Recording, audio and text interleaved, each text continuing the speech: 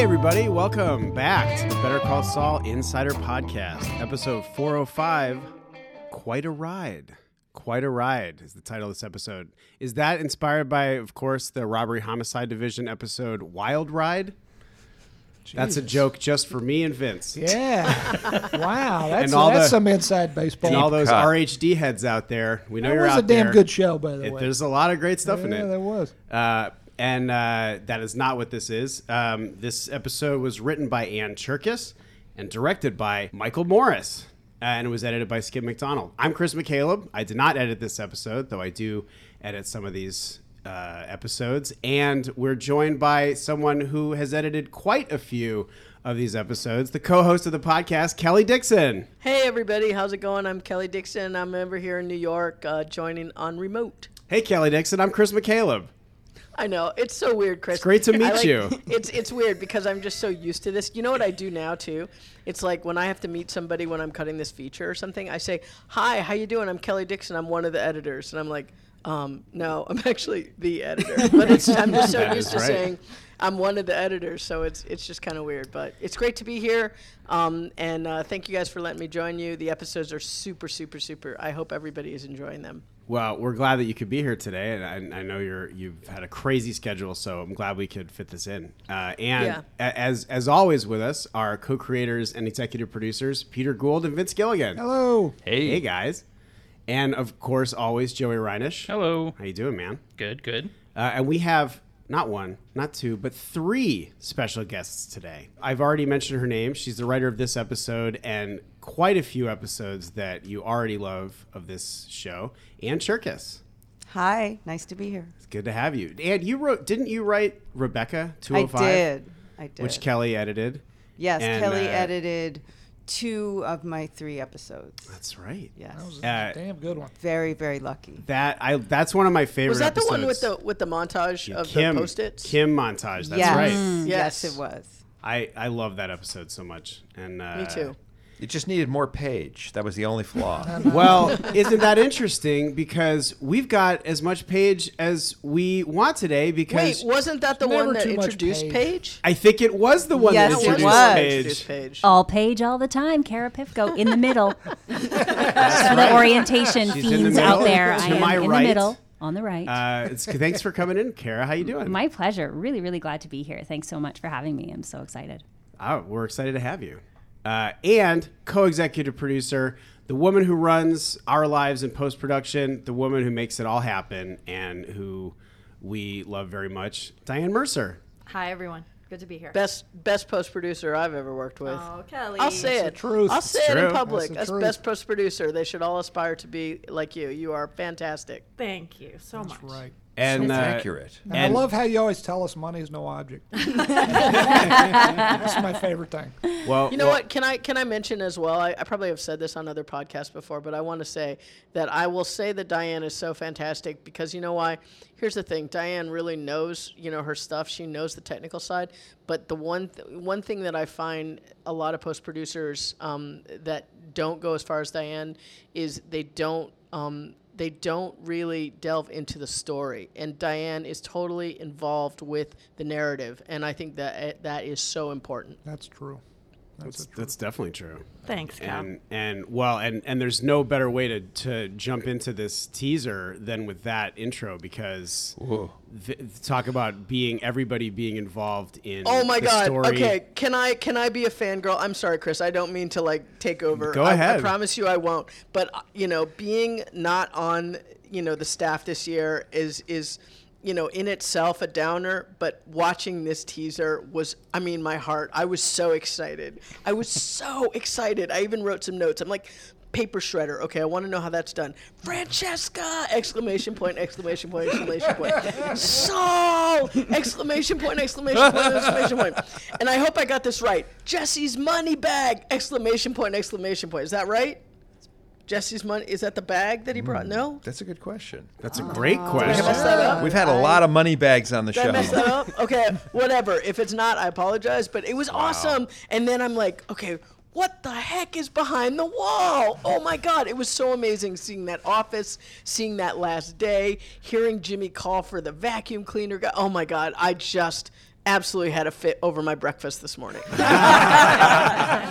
Kelly, you can back me up. I wouldn't tell you anything about. You pumped me for details, and I wouldn't tell you anything. But I did say, if you remember, I think you're really gonna love the teaser of 5. I can't remember what you told me, but yes, I will.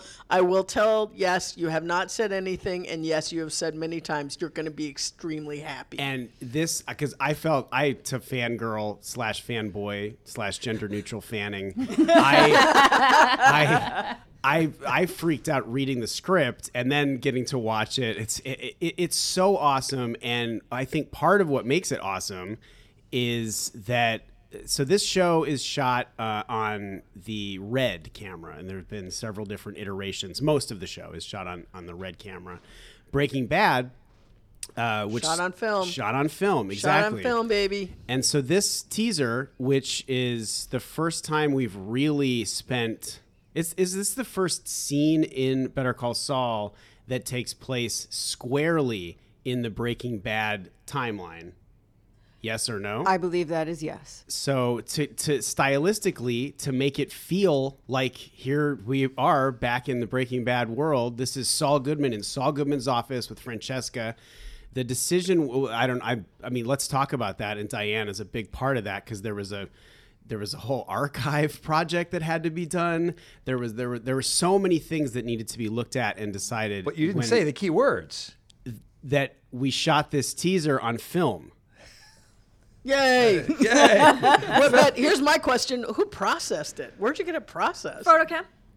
Photocam is still okay. processing film, so it was actually just like it used to be. We did it. Oh but, my God. I mean, it wasn't exactly like it used to be because now we're in 4K world, so we did scan it instead of transferring to tape, which is what we used to do back in the day, if anybody can believe that.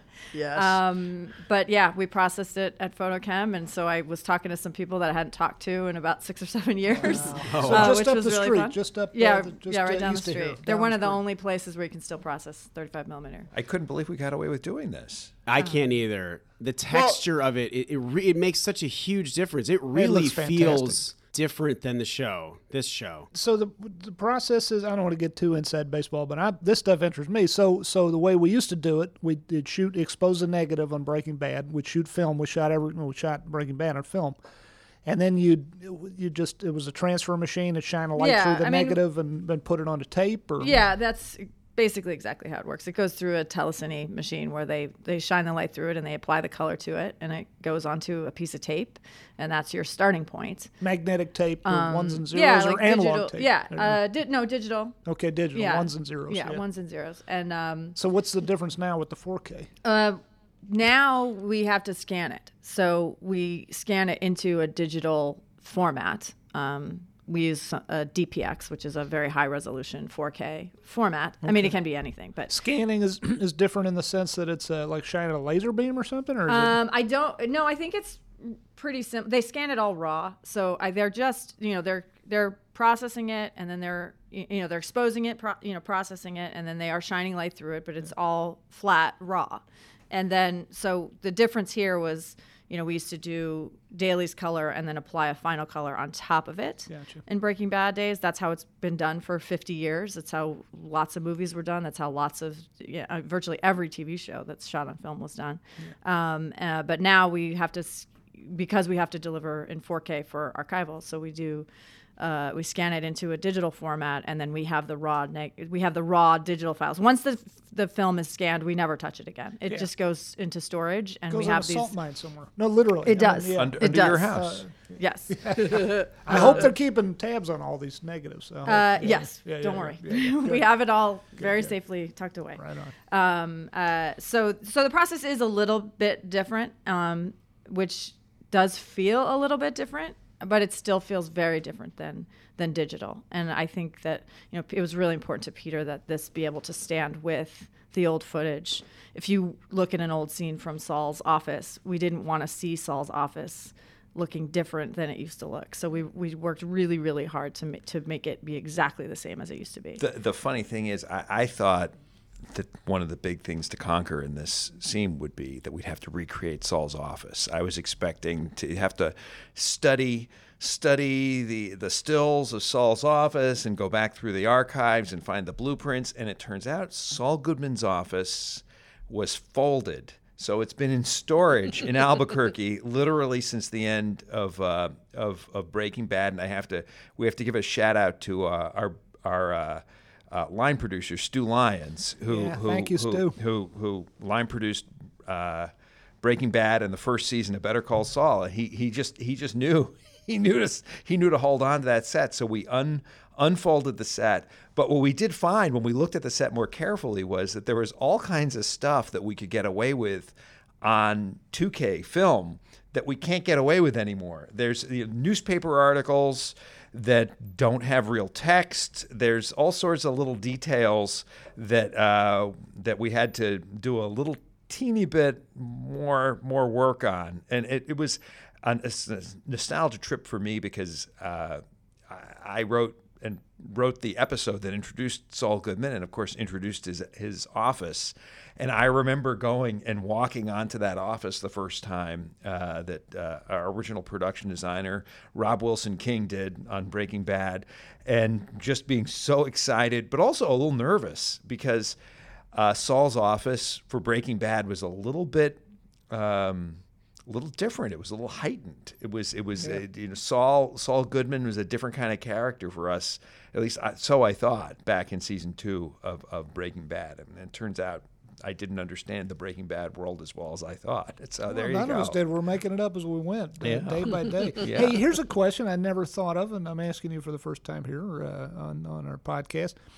So you got the original set, but then you guys have to cut through one of the most iconic spots in the set is the Constitution printed out on the wall behind him. You got to cut that open, and you got to pull stuff out that's hidden behind the wall. And so, I mean, is that the original set that just got gouged up? What did you do about that? I believe that the panels, because they needed to make a bunch of them so that they could do different takes of Bob cutting into the wall. Right. So I think they ended up rescanning that and putting it onto a bunch of different panels, and then they just kept replacing the panels. Gotcha. So they saved the original one? Let's hope.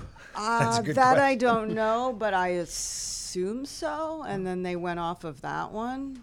Oh, cool. I mean, it's wonderful when it's a strange thing to see on a set. We did this a lot, of course, at the end of last season when Chuck was destroying his house, where the art department will actually construct pieces. It's almost like a big Lego set where they can fly in.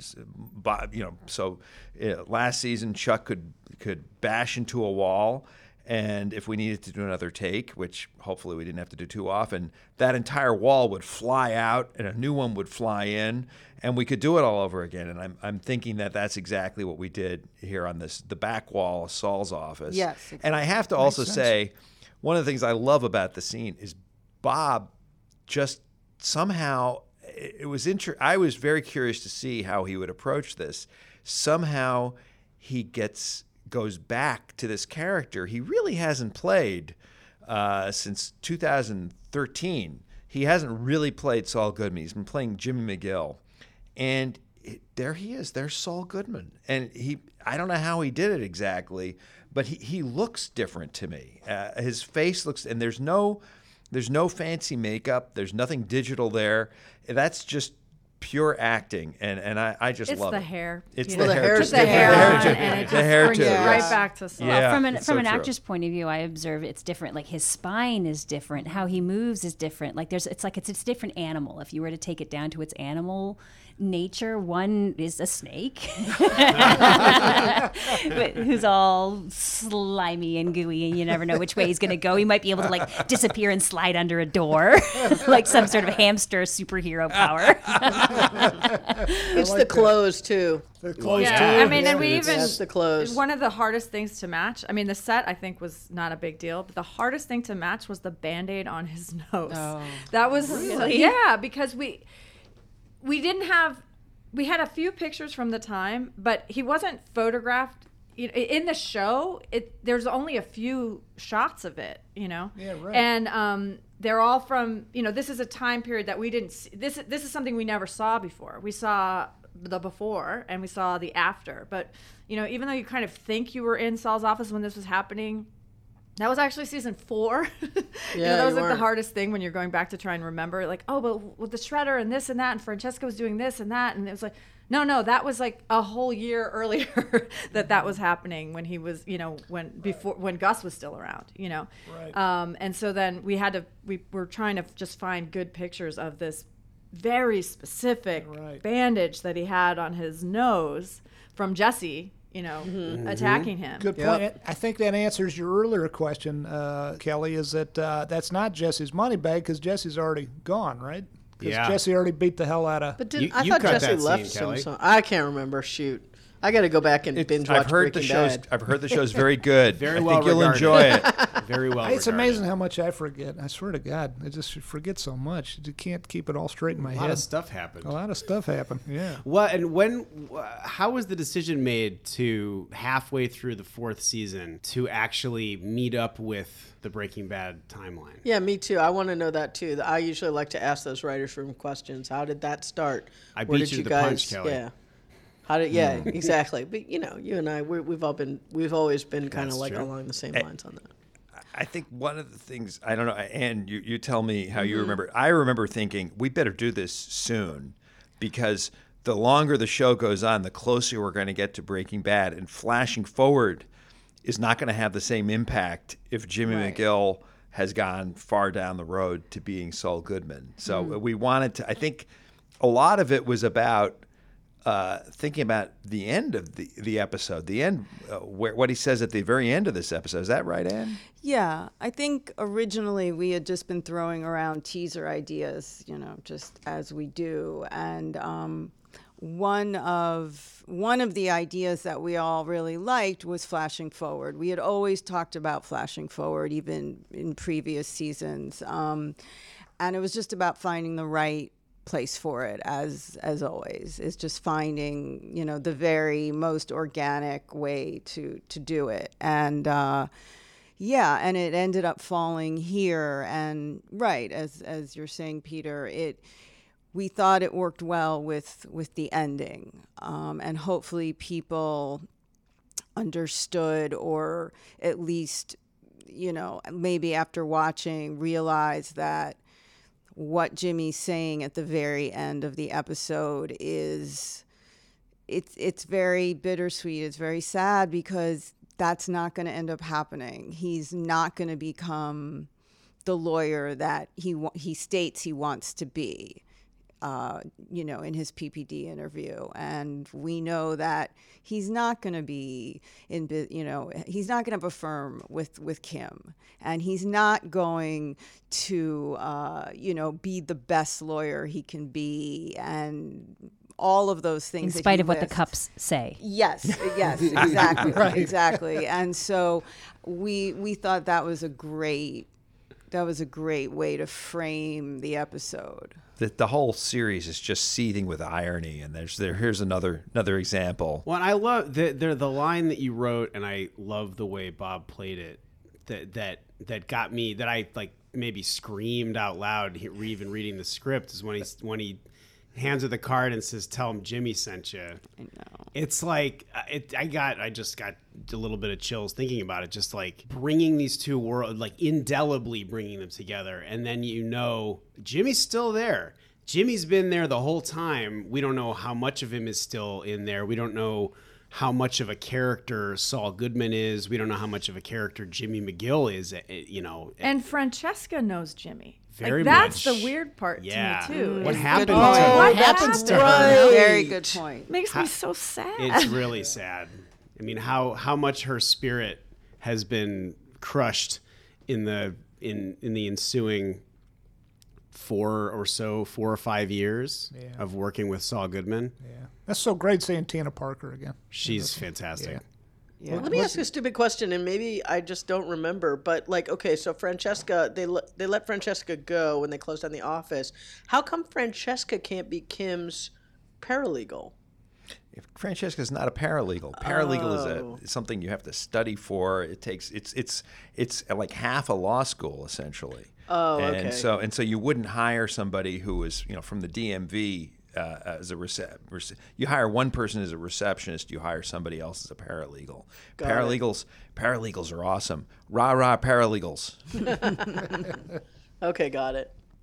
Oh, can I ask about the paper shredder? Can you ask? No. Can you talk about? Oh, come on, come on, Vince. This is totally a question up your alley. You like to know how they do those things. Yeah, that's true. What's your question? How did they do it? How did they do the paper shredder? I don't know 100% for sure, but that was actually shot on the red because we needed the higher frame rate. So that we could run it in slow motion. And I think it's just, our amazing special effects team, which is Werner and Bob House, right? That's right. What's the question specifically? How come the paper doesn't cover the lens? No, I was just curious how did they build a rig and just put the camera underneath it and just do it? Oh, okay, cool. That's exactly right. And that was actually one of the last things we shot for the season. Oh, yeah? We shot it a couple of times. It was a tricky thing to shoot. We ended up getting a whole selection of different. We have lots. This is a deep dive. A whole selection of different shredding. frame rates and also shutter angles. My initial thought was that we should shoot it. I always advocate for this, and we never end up doing it. Shoot it the way they do in TV commercials, and use a rig where use strobes that flash for each frame to get each frame super sharp. Oh, is that how But they when we did it at a very narrow, this is all you can Wikipedia all this. When we go at a very narrow shutter angle, it actually didn't quite look as good. So we ended up, they're very wisely, Marshall shot a lot of different variations. And we also realized as we went that the shot started looking like it was black and white because it was all white paper against a black shredder. And so we ended up adding a little bit of color to the paper, which helps it to integrate into the rest of the scene a little bit better. You mean you put a piece of colored paper? We use a in? piece of colored Gotcha. paper, exactly. Yeah, and exactly. colored text on the paper as well. Colored text, yeah. It was smart. But And also, how- yeah. Go ahead. Well, I was just going to say, now you got me thinking about it because it is a very cool shot. The paper doesn't pile up on the lens. So I wonder was if my they next question. Had a little fan or something to keep it blowing off there, a little air pressure or something. None of us in this room were there when they shot this. I'm sorry, except Kara. Yes. We were you suck there? at this. The trick, we returned to the hamsters. There was a small army of hamsters that just kicked and kicked and kicked. And that's how they got the little papers. Sorry. I like it. This is good. Speaking of which, we should talk about the director, Michael Morris. His first episode for us. And what a great job he did. Oh my God, he did an incredible job. I was there on set with him, and he shot so much footage in such a short amount of time, and we're still, Peter and I were talking about like how he actually did that, and I was there, and I don't quite know. He really had a vision. And he worked so hard in prep. And I think, it certainly paid off. And he has really good taste. Yeah. From casting background players to everything. He really understood the show. I think he had done his homework and then some. And he just, he killed it. He did. Just for those of you who are production heads, one thing that just blew me away, that amazed me, was that he shot everything you see at the doghouse. Every frame of that was shot in 2 split nights. In other words, there were 2 days where he would start off somewhere else shooting during the day and then move to the doghouse. So it was essentially everything at that, including that montage and the scene with the biker gang and Jimmy getting beat up. That was all shot in the equivalent of 1 working day. That is And a lot of footage. I do not know how he did it. I was there for a little bit. I was lucky enough to be there, and this was one of the first times I brought guests to a set, and it was exactly the perfect. My daughter and her friend were visiting, and then her friend's father was there, and they came at the perfect moment because Bob was in his tracksuit strutting. And meanwhile, we had 3 cameras working, one of which Matt Cradle, our B camera operator, was in the doghouse shooting scenes of hot dogs turning and all sorts. We could do a whole montage of just hot dogs and milkshakes. Oh, right. Like Chris Mayer was saying oozing there's gloopy hours cheese. of footage of the hot dogs. Oh my God. It's a remarkable. This is one of those things where you just have to appreciate this is the best crew imaginable. Kara, I'm not trying to hijack You're not Chris and hijacking. Kelly your podcast, but we have Kara here. You were such an amazing actress. Oh my goodness. And I got to direct you in one scene, but I've enjoyed every single performance you've I done on the loved show. when you directed because when we came in on your episode, you sat down in the middle of the courtroom and you sat there, and I remembered looking at you and saying, there is a man who is enjoying this process. First of all, we had a rehearsal, which is not the case everywhere you go, so thank you.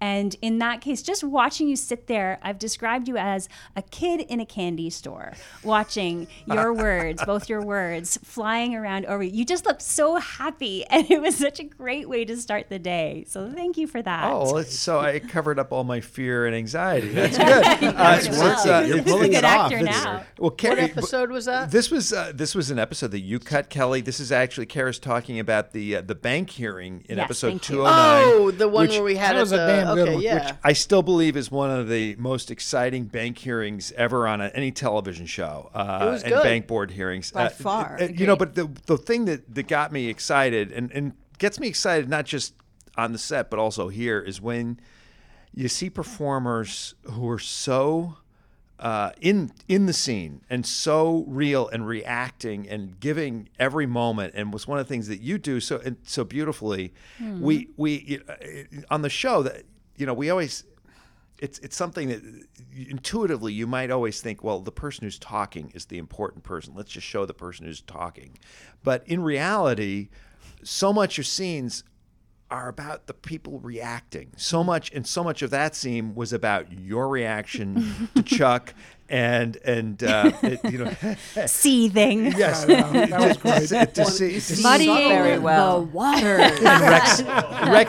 and Rex's and also another scene. I'm just going back through favorites. Last season you had a scene which actually it was a huge lesson for me. There was a scene in the restaurant when Kim is with Howard. is Howard comes up is to with her. you guys with her clients, and then Howard comes Yeah. up, and it's all very subtextual, and I Literally under the table. there was so much, and I remember I was very worried about that scene because I thought, there's so much. People aren't saying what they mean, and I know that's a good thing, but I'm worried people just aren't going to get that Howard's putting Kim down, and that Kara's character Paige is on Kim's side, and that and it was so crystal clear. And it actually, I always think back on that because it's given me personally more courage this season to do. Wow. I think we've gone even further this season with doing. Maybe we're going to go too far. Push it. We're doing scenes where there's so much going on under the surface that's not in the dialogue. That's all in because when you have this cast. You guys can run with things that are just such nuances. Bless your heart. But Thank you. having said all that, you have one of the things I first found out about you is when we cast you, Jenny Hutchison, who's a big video game fan, got very, very excited. Why was she excited? What's the video game? What's the video I'm game? trying to remember now. I think it was probably Mass Effect because I did It Mass is. Effect 2 and 3. It was okay, thank you. And that was such a treat for me because I actually knew Jennifer Hale, who's a massive force in the voiceover world, and she plays the female gamer, and it's one of those games where you can pick if you want to be the man or the woman. And so it got a little creepy because there were some intimate scenes that I had to play out with this person who I know really well, and so it was kind of weird to have intimate scenes with a friend.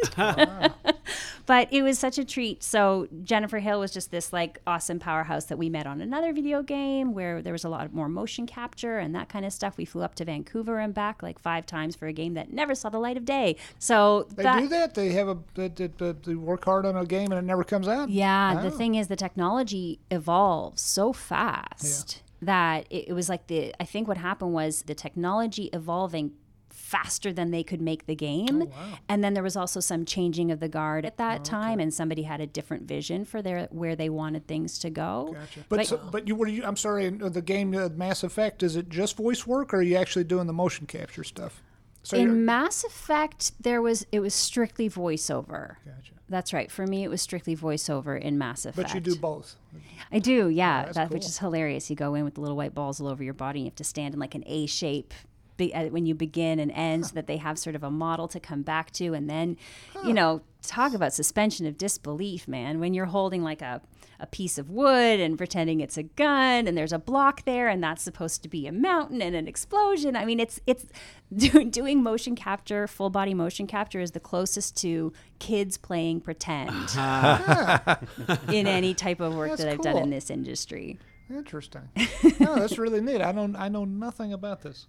That's really interesting. And Kara, can you talk about? You were so sweet to be here today. Could you talk about, because you had a prior engagement? Could you talk about what you're doing this morning? Sure. No, thank you so much. Everybody was so kind here to make arrangements. I borrowed one of the writing offices so that I needed a quiet place where I could be alone with a strong internet connection, because I'm doing a lot of online teaching right now. So it's with this, my partner is a professor at USC.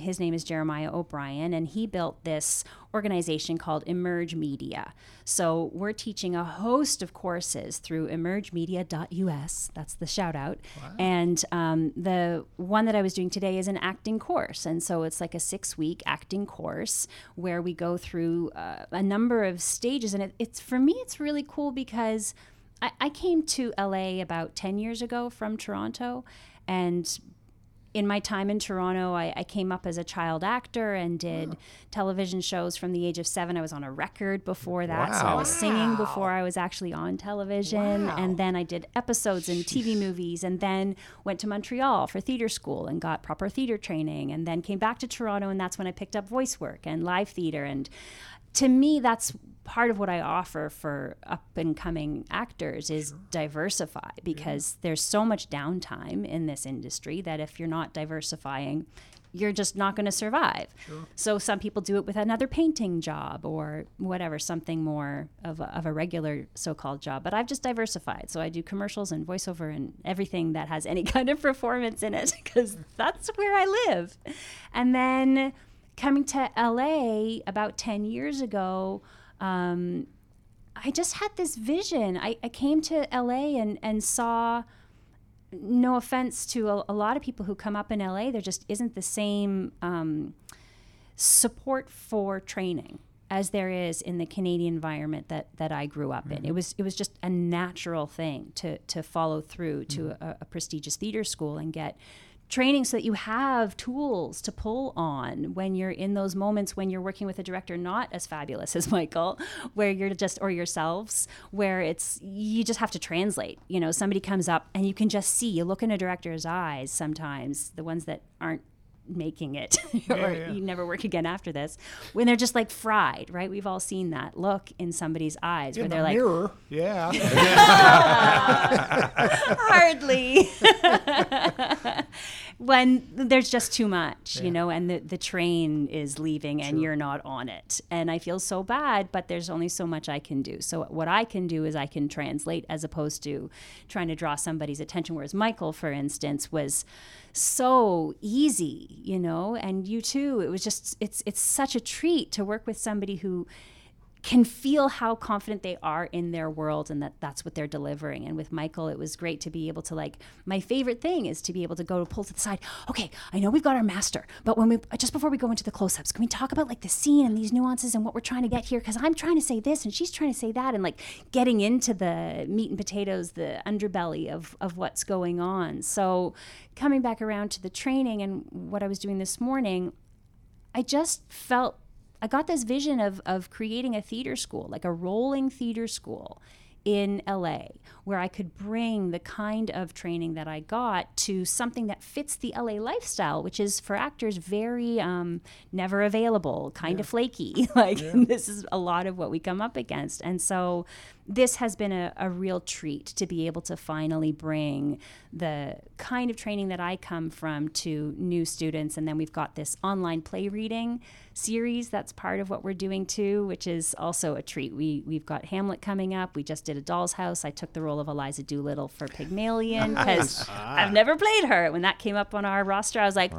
I would like to throw my hat in the ring for that. So it's just a blast. It's really fun. So yeah, I took a room and taught for an hour. So you taught a course before you came and did the podcast? Yes. Then you walked in here into this room and doing the podcast? Yes. How does it work? Are you watching? How many people are on the other end of the thing? And can you see them? And how does that work? So imagine it. So it's just a video conferencing platform. We use Zoom. And so kind of imagine like Brady Bunch images. Yeah. Right? Yeah. Whereas like I can leave everybody in their own world and just speak, or I can bring them into the classroom, as it were, and have their images come up. Then I can relate to them and say, Michael, tell me about yourself. What's your favorite movie? Which is kind of what today was, is they get to know you, week one stuff. Or next week they'll bring in like a commercial that they have to write. And so then I'll be able to bring them in and practice it with them and say, okay, Vince, it's your turn. Give us your 30-second commercial. Go.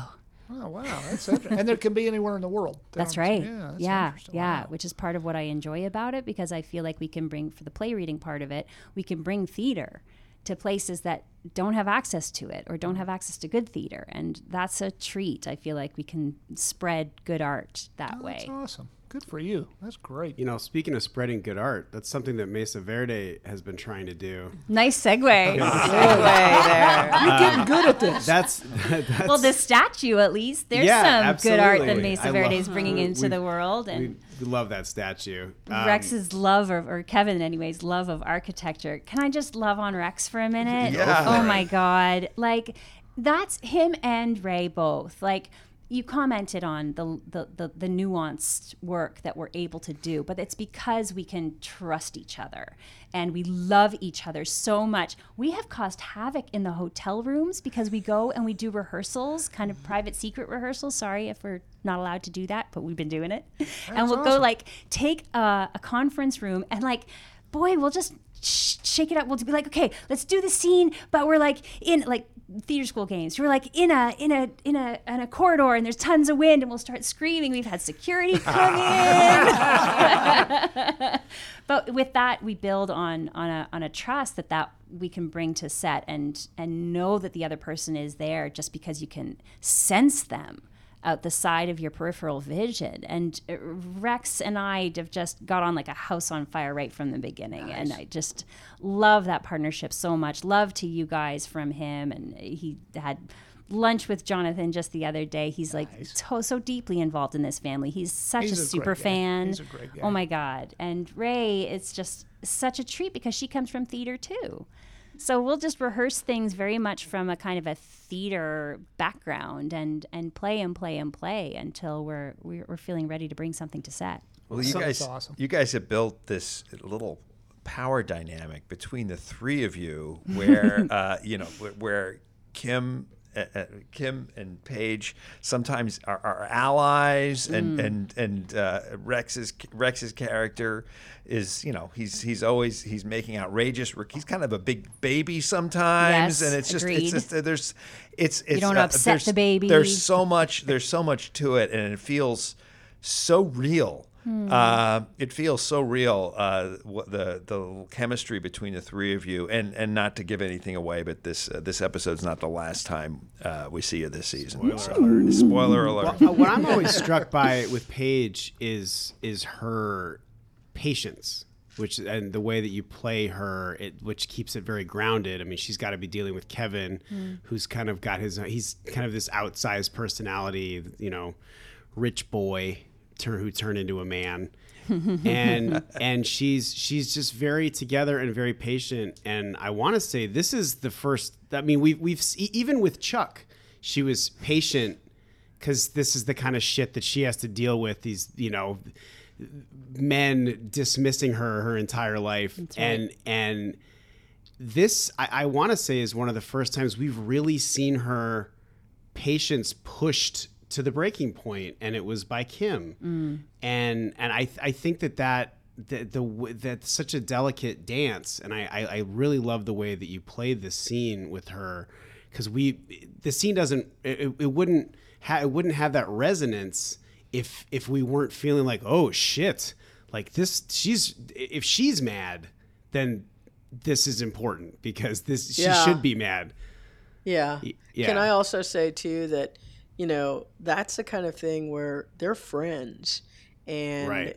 it's hard to once it's like, you become friends with people that you work with, but like a lot of times, when you hire your friends, it really does test that relationship, and sometimes people can go overboard, or boundaries get messed up, and then you're like, you have to kind of take your friend to the mat, and then it's like, so I thought it was handled really, really well. I just wanted to stick that out there. Well, thank you. I mean, and compliments, of course, first to the writing, because we can do nothing without, speaking of nuance, like the layering that has been put forward here over the course of these seasons. My husband's referred to you guys as tantric storytellers. I like that. And I get to play out the results of that, because it's only because of how subtle the scene when in second season, I'm sorry, I'm not good with the numbers of the episodes, but I'm not either. good, No, I mean, you and me. seriously. No, seriously. When we're sitting there, when Kim was Ray was having that horrible day where she was coughing like crazy. It was in the outtakes reel too, because she kept sneezing and coughing in between, and we had our moment there too, and that's what led, I think, to the amount of leeway that Paige is willing to give Kim. Has its limits when it's going to step on Rex's toes or Kevin's toes. Then I'm sorry. Then that's as far as this goes. There's limits and boundaries there that got tested. That's true. Yeah. Absolutely true. I love you guys are so much fun together. That was fun directing you and Ray. Was it 2 seasons ago? Gosh, when was that? When we first introduced that big giant statue. And, Yes. the sculpture. I was going to say the same fun thing day. about that statue. I'm glad you guys had that statue cast in metal and everything. Boy, it looks great. Well, no, actually, it's not made. It looks like it's made out of a solid steel, but it's. I'm it's teasing. No, I know. Okay, gotcha. Yeah. No, That was a listen, good day when Rex and I got on set and we saw that statue. Everybody's always wondering if they're going to get killed. Yeah. That's sort of a common thread I'm sure you're hearing from everybody. So for us, when we got on set that day and we saw that statue, we're like, okay, well, if they're building a statue for Mesa Verde, we're probably good for a minute here. But boy, I was so surprised. You don't even realize sometimes while you're shooting that you are a piece, a color, a thread in something so gorgeous that when we came around and when I saw the episode and the light shone through the two of us after coming down through that surreal point of view through the statue. Right. I mean, you guys can't see. I'm bowing. I saw that. I was like, my jaw dropped. And I was there. we had to grab that quick because the sun was moving so fast. I remember Dang, that. you Yeah. caught it. Lightning in a bottle. That's Truly. And it's also about that statue, which I also love, is that I love how it came to be, because it started as a line in the episode where we first meet you and Kevin, and he Which you wrote. Yes, which Yes, I wrote. Anne's modest. And Kevin talks about and Hamlin talk about the passbook that he had as a kid, because he had an account at Mesa Verde, and he remembered he loved the little logo on it, which was a cowboy on a horse. And that was just, we put that in there, and it was a great little detail. But then it became this physical thing that, first of all, is huge, and it became part of the history and the lore of the company. And I think those kind of the fact that it started that way, and then you see this thing come to life, and it becomes such a big part of the Mesa Verde scenes in that lobby. I just think that that's very cool. So wait, that's right. So you get character payments because of Kara. Yes, I do, and Kevin. Character Writers- payments? Oh yeah, right. Yeah, tell. So the way it works in terms of the Writers Guild is that if you create a character, if a character shows up in your episode first, Yes. every time subsequently that character is in the show, in anybody's episode. in anybody's episode, I get a payment. Cool. So you guys have Piece been, of page. Yes, and so you and Kevin have both been very good to me. So Peter got paid for Jimmy and Saul this time. Remember I was Yeah. asking about that last time? Mm-hmm. Maybe how does that Gene. work? What about Gene? Yeah, exactly. Wait a minute. George gets George Mastris, who we love and doesn't work on this show, unfortunately, is still Gustavo Fring. Oh yeah. Still getting those checks. Tuco Salamanca, so he's got a few Damn. too. So I like it. Well, it's not the payment, but I when we came in today, I was saying like, ends my character mama. That's right. There was a break there. Yes, true. that's right. That's right. And I remember even thinking about when I had to come up with names. Yeah. Tell us and about all that. of that. It's just like with anything, you want to find something that feels like it's a real name, a real person, but something that's a little bit distinctive. And I don't know. I think I know, or I knew someone named Paige. I've always liked the name, and I don't quite remember how I came up with it. I know that for Kevin, his last name is Wachtel, which is, my father used to work at a law firm and called Wachtel, Lipton, Rosen and Katz. And so what I was going to do is make that character Larry Wachtel for my father. I couldn't use Cherkis because we share the same name, and that would be weird to have a character with my last name. So I came up with Larry Wachtel, but then it didn't clear. So we ended up going with Kevin. And but your name cleared. The name that I had come up with, Paige Novak, cleared right away. So and of course this is the episode, I'm just going to say it, where we meet a new character. yes. That's This right. Werner, Yes. played by Rainer Bach. And that scene that you wrote and that Rainer performed, he is magnificent. Oh my Well, God. that two was- scenes. Two scenes. Yeah. I mean, Yeah. and talk too about the difficulties of writing what is essentially the same idea of a scene that plays out in radically different ways. Well, yeah. Why don't you first say like who this is? Because I'm kind of lost on this. Who is This is Kelly. This is Chris McCaleb, and we're talking Kelly, on we're the Better talking Call Saul Insider Podcast. We're Who talking does that about have to Werner. play? We're talking about Werner, who is the guy who is recruited The to German. build the super. Oh, okay. Because Kelly's right. You never actually yeah, say that's- his name that's on right. camera. We Don't know who he That's is. true. Well, that's he does true. say it at the end when Oh, he I'm shakes sorry. hands with That's Gus Fring. right. But there, But yes. he's got the accent, and Yes. you might not exactly Yes. pick it all up. And Yeah. it's and of course we started off with Carlos Leal, who's also who's the first candidate, Contractor? Yeah. first candidate. And He's the European, we call we him. called him the most European. epic misdirect. Yeah, Yes. that guy comes in, owns the screen, Yeah. and is given his walking papers. Yeah, Goodbye. which is I think one of the funniest moments of the episode where you see him, pardon, and then you cut to he's standing on the side of the road with the bag on his head. He's Very so well done. sure he The has hood the on job. his He's so sure he Yeah. has the job. know. Confident. I loved it.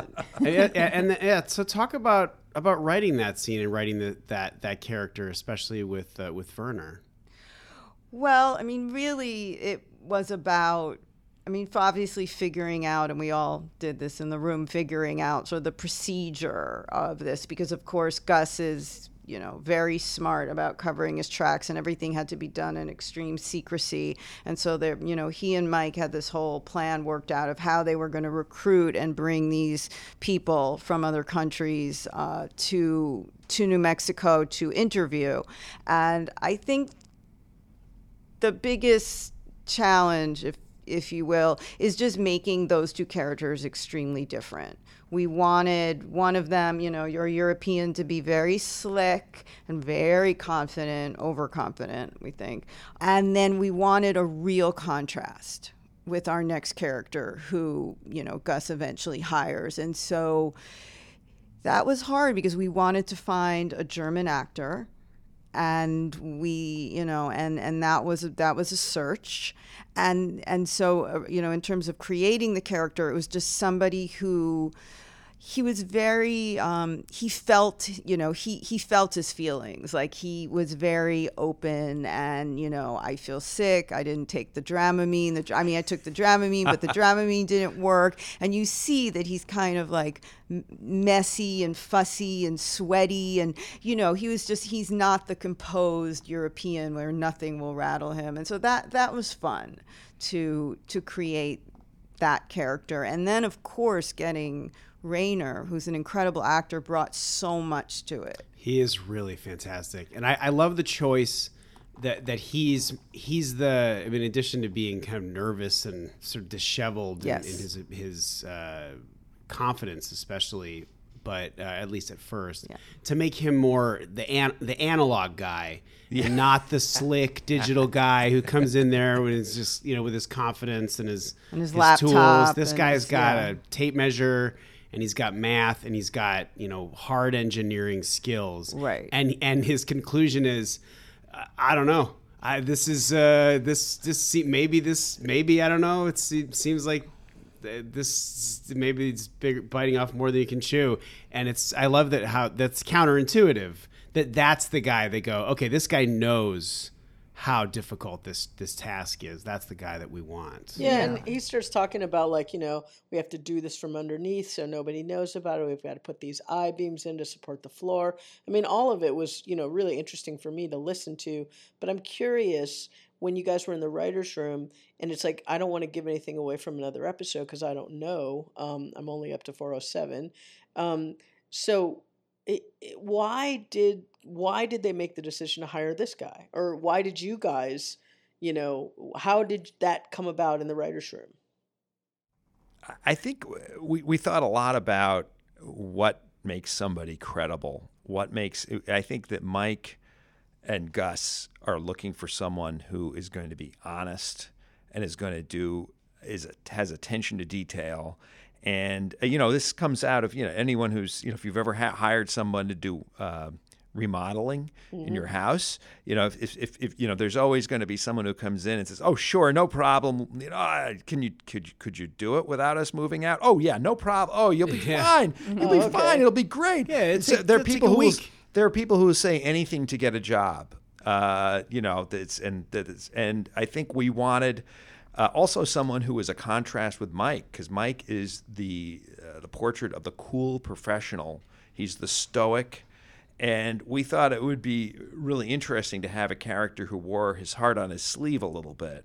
And it also made sense to us as someone who Mike and Gus would hire to do this job, because you want someone. It's a little bit like the scene in the Westerns when John Wayne will tell you why this cattle drive from Texas to New Mexico is impossible, because you have to cross 3 rivers and they're going to be Apaches. You don't think, oh, John Wayne's a wimp. It's just he's clear. He's clear-eyed. He knows what's ahead. Yeah. And I think that's there's a little touch of that too. And of course, Anne, let's not forget, this is a highly technical scene. Holy crap! Yes, yes. So you have a deep background in construction, in heavy construction, and that's how you knew how to do this, right? It was so fortunate. It was such a great coincidence. No, I can barely add. So definitely not my area. However, as we do on the show, all the time is, we do research and we find people who know what they're talking about and we use them. And in this case, it was a combination of Peter, your assistant, Dessa's husband, is a structural engineer. And so we didn't realize that. Yes. So we went to him first. And then when we were in so we got the dialogue to a certain point. And then when I was in Albuquerque for prep, Robin hired a consultant, another structural engineer, to come in, and we had a specific meeting about the dialogue. And he went through it and said, well, this is wrong. Okay, this feels okay. And we had that. And then we also had him there on the day we were shooting. And then it was just sort of fine tuning it to make it sound like this is a professional talking about his trade, but also something that the audience could sort of understand. It's that fine line of making it sound real, but also so that, the audience isn't confused. And he's talking to a layman, which yes, makes and sense. which helped. Yeah, and, which helped. It's so interesting. Rayner comes in, and his performance is so nuanced because he's talking about all this technical stuff, but he and Michael have worked it out so it's incredibly physical. He's moving, he's swigging that water, he's putting the water on his face. There's that moment when he burps. I love that. He burps and he is both, very human and squishy and emotional, but also, man, he really seems like he knows his shit. And that is it's a really special scene. Carrie, you're going to love it. Can't wait. But and he's also Reiner's also, this is his first shoot in the U.S. Wow. I don't think he had been to the U.S. very much at all before this. I actually think he had never been. Really? I believe so. I could be wrong, but I think he told me I that. think you're correct. Is that a difficult process to bring an actor in from another country? It is, and I all hail Bialy Thomas, our casting folks, Bialy Thomas and Russell. Scott, they seem to know actors all over the world, but we had to cast this role very early, and Sony backed us up, which was very helpful because it's a tall order to bring an actor in overseas to the U.S. There's a lot to it. It's not just plane fare. With the work it's visa. also the work visa and all those. There's a lot of back end work that we've never done before. This is the first time we've ever done that, but we really wanted to have a wide selection of and in fact, we thought back a lot to Breaking Bad, where we had two key German characters in that great episode that Michelle McLaren directed, and we thought about how difficult it was to find the people who would play those roles, and so we wanted to cast a wider net. And Reiner is, of course, he's best known probably for White Ribbon, which was an Oscar-nominated film, amazing movie, and he is an amazing actor, and he's also a very generous, nice guy who became everyone grew to love very quickly. Hey, I want to hear more from Diane Mercer. Yeah, me too. Yeah. I actually, unless you have something at the tip of your tongue, I had a question. You were talking about that Band-Aid and getting things right. Is that what all those boxes were about? Was part of that about continuity and about getting the texture of everything right? Yeah. What boxes? Talk a bit about that. Just, as the scripts started coming my way this season, I just started thinking, we're moving in a direction where I think I'm going to need some research materials that are in storage at Sony. So we pulled all of our old binders, everything, for the whole series. And How many are we talking about, roughly? Hundreds. There's hundreds of binders. I They're all in thought the you were back. talking about actual boxes, and I'm like, did I They are miss that boxes. No, scene? Yes, no, they're they in- were. they're in boxes. No, They were in your office. Boxes of binders. Yes. But Kelly, you know how at the end of every season Yep. there are what 10, 15, Yep. 20 however many boxes that are I don't know the dimensions, but Like they're bankers boxes. they're bigger than bankers boxes. Yeah, they're different shape. Yeah. They're like taller and They're skinnier, vertical. but they're Yeah. very Show boxes. specifically sized because they're, when these things go into storage, they have to be labeled a certain way so that they can put them on the shelves and find them. It's all fascinating. And are these stored locally, or are these in like the no, salt I mines think they're in the somewhere? salt mines. Yeah. Yeah, we and had li- to- and- it took like 2 weeks to get them. And sort of like Vince was saying earlier, the literal salt mines. I mean, these are places that have been taken Temperature controlled Yeah, and- Where are the salt mines? Kansas. Don't say We where the can't salt tell you. mines are. What's in the binder? What's in the binders? Why are these What's in binders the binder? important? Well, I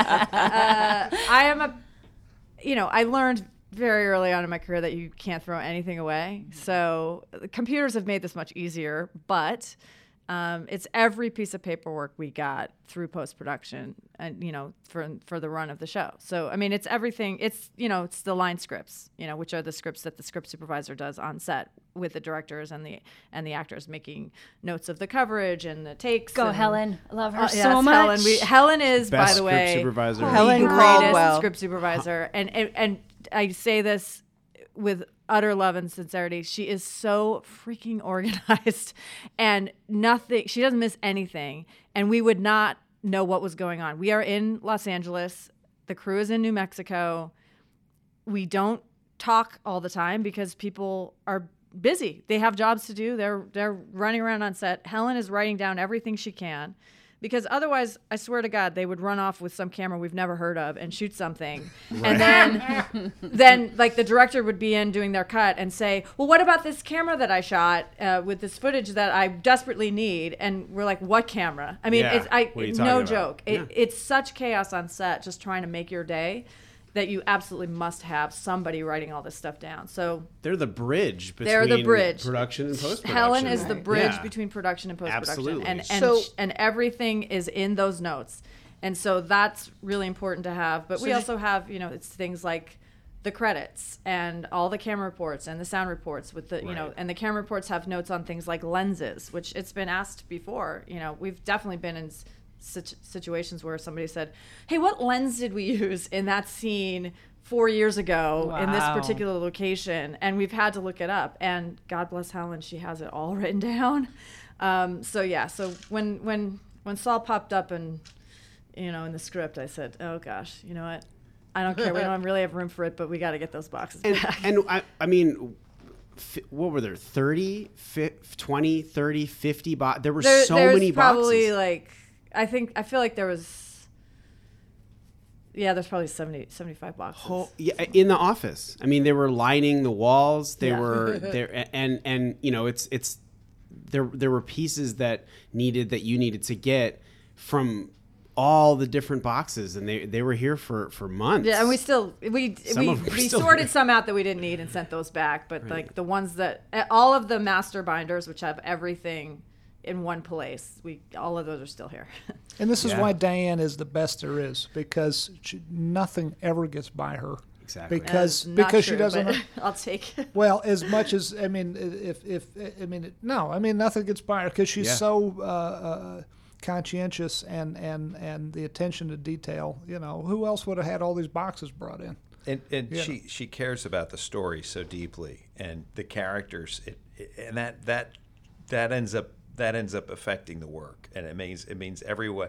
It's the fact that everyone here reads the scripts or watches the episodes and has an opinion about the characters and about the scenes. It just means so much, and I think it keeps us all focused, and it just makes the work more fun. And also, Diane, she is a real creative voice in the Absolutely.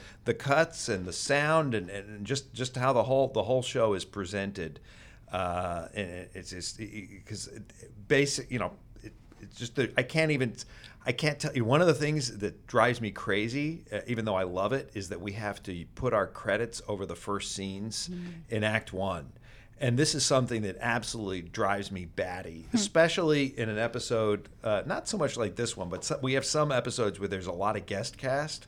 And so the credits run way deep into the episode, and then we'll have these big dramatic moments, and the editors, and usually those are laid out by the assistant editor, and the editor and the assistant editor and Diane and I will watch these things, and I'll tear my hair out, and she will always have a solution for how to put these credits up and give them their due without undermining the drama. And talk about, they are very carefully placed. Oh. People may assume, you just plop them in wherever. They are very, within frame.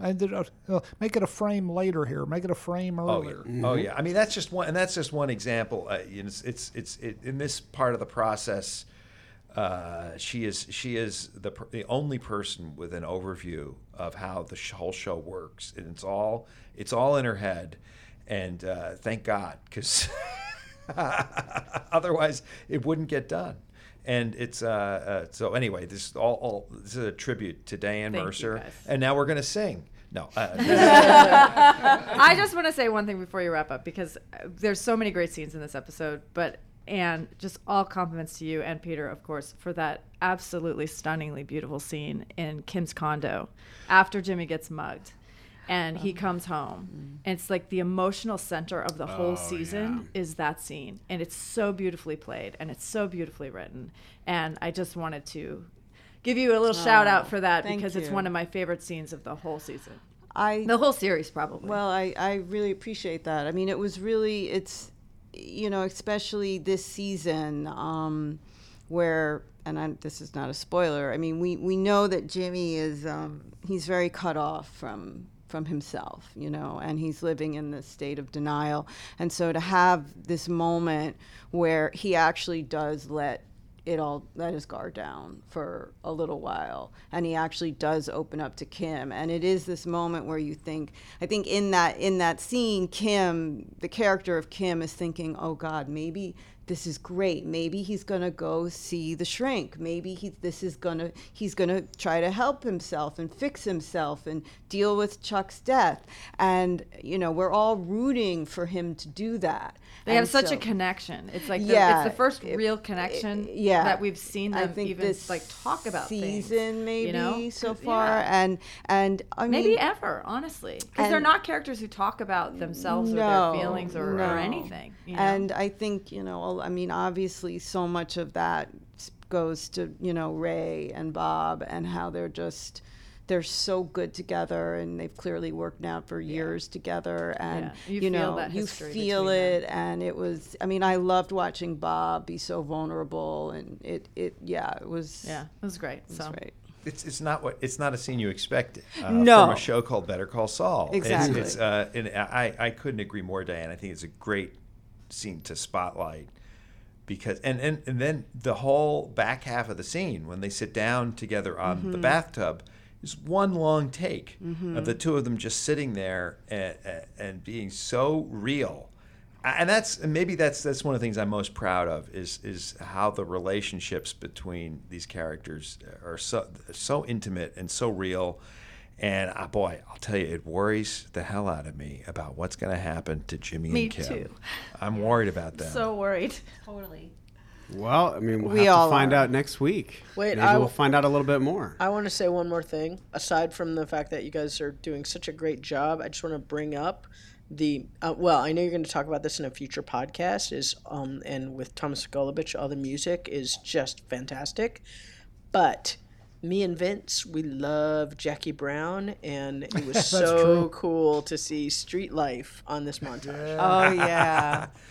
That was I agree completely. No, is that what Thomas was talking about on a future podcast that you haven't heard yet? Maybe you will hear some other time. When he was saying there was you guys weren't even in the room, that there was another montage and then he didn't realize that it was a song that had been featured in a movie. Yep. Is that this? I don't know. I wasn't there on that. Well, Street Life's definitely featured in Jackie Brown. Is this the original version of Street Life? This is it, right? When I heard this is, I think, a slightly different version. Actually, Street Life pre-existed Jackie Brown. It was original. This version was done for a movie that Burt Reynolds directed called Sharky's Machine.